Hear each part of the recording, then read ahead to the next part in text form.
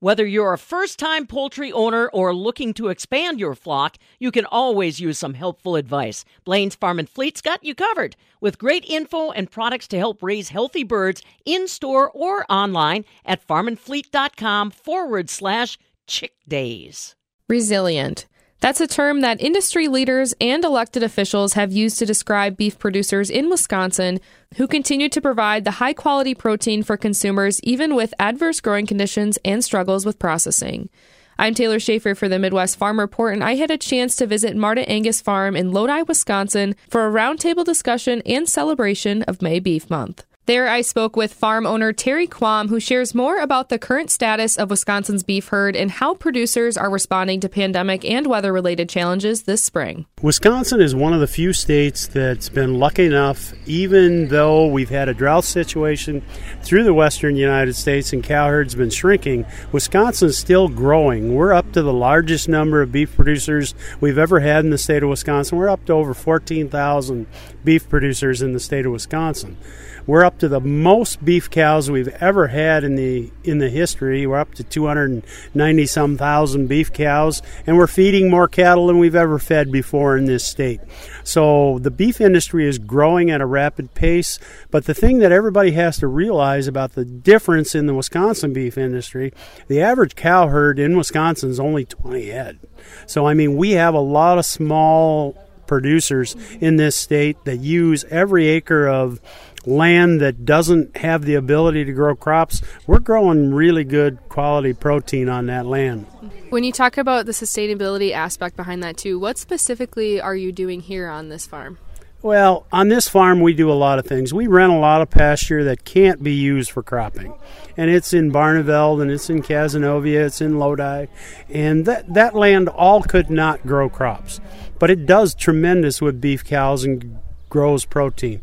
But on the other hand, we're lucky enough in Lodi to have an independent canning company still here in town, and we work with that canning company both growing crops for them and then using those crops byproducts such as the stalks and the sweet corn silage, and then having ability to spread manure on land at different times of the year when the rainfall isn't as heavy and is in drier condition.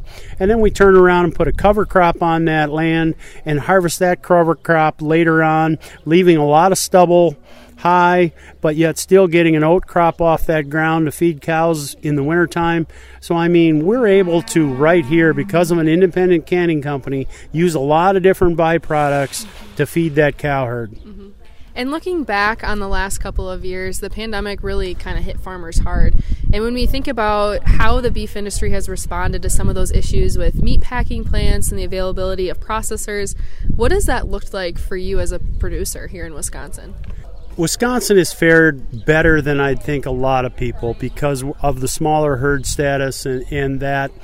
The biggest problem that we ran into in this industry was getting harvest capacity, getting them animals through the plants. Because of their labor shortages and stuff like that, they weren't able to process the amount of cattle, and it backlogged everything right up to us at the farm. And when you can't harvest on a timely manner and get them out the door, we have another crop of calves always coming right down the pike. And so we keep our buildings, relatively full. And when that backlog hits, it stresses out everybody, from the amount of room you have to grow animals right up to your cash flow situation. You want to market on a timely basis and your cash flow. So Wisconsin fared better than most, but I'd say the biggest thing was the disruption in not being able to market animals on a timely fashion when we needed to.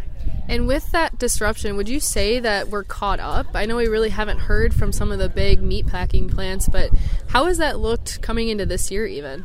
We have been lucky all through the pandemic, both on an export and a national consumption basis. The consumer is really taken a hold of beef as the lead protein and really consumed our product. So it's been able to go out of the packing house and through the grocery chain and through the limited amount of restaurant space that was available. They've been able to eat right through it and been able to keep our product current. And it's up to about normal now, where we're getting close to where if you want to sell cattle on a daily basis and call an order buyer to get a bid, you can get it done in a week instead of 3 to 4 weeks. Where do you see the beef industry in Wisconsin going in the next 5-10 years? What's your outlook? I think it's going to keep growing. We've got one of the best environments. If you look around, yes, we've struggled. We've been in a drought situation here this last fall and into winter, but what have we just got? 9 inches of rain. We have the ability to grow grass and forage better than anybody around. We're lucky enough to have the byproduct facilities like the Lodi Canning Company that help me keep my cow herd here profitable. We have all the other byproducts from all the other industries that these beef animals can eat. And one thing about the beef animal, she's a resilient old girl. You can feed her hay today and sweet corn silage tomorrow, and you can blend the two together, and she'll still smile and look at you and say, thank you. You know, they're not as particular. And you give them a nutritious diet that's blended with the right nutrients and minerals and what have you to go along with those changes, you get a tremendous product. And Wisconsin, I think, has nothing but room to grow because we have all this rough terrain in Wisconsin. And I think we're getting more and more young producers and new producers into the business that have bought a small place in the country, want to grow their food, want to eat their food, want to sell locally to people. And that's only going to boom and help the beef industry in Wisconsin. Following a roundtable discussion with industry leaders held at Marta Angus Farm, Terry reflects on one of the biggest challenges producers face, reaching their consumer.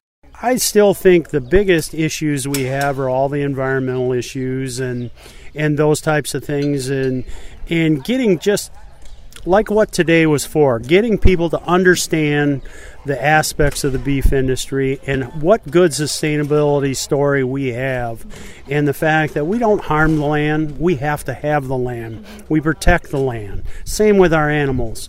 We protect them, we treat them like their family, because if they don't do well, we don't do well. So I think the biggest issue we have is still the perception of, do farmers care? And for that, I can say yes, we do care. We care about the environment. We care about our animals. We care about what you as a consumer think. And we want you to ask every question you can ask. We'll answer it. For the Midwest Farm Report, I'm Taylor Schaefer.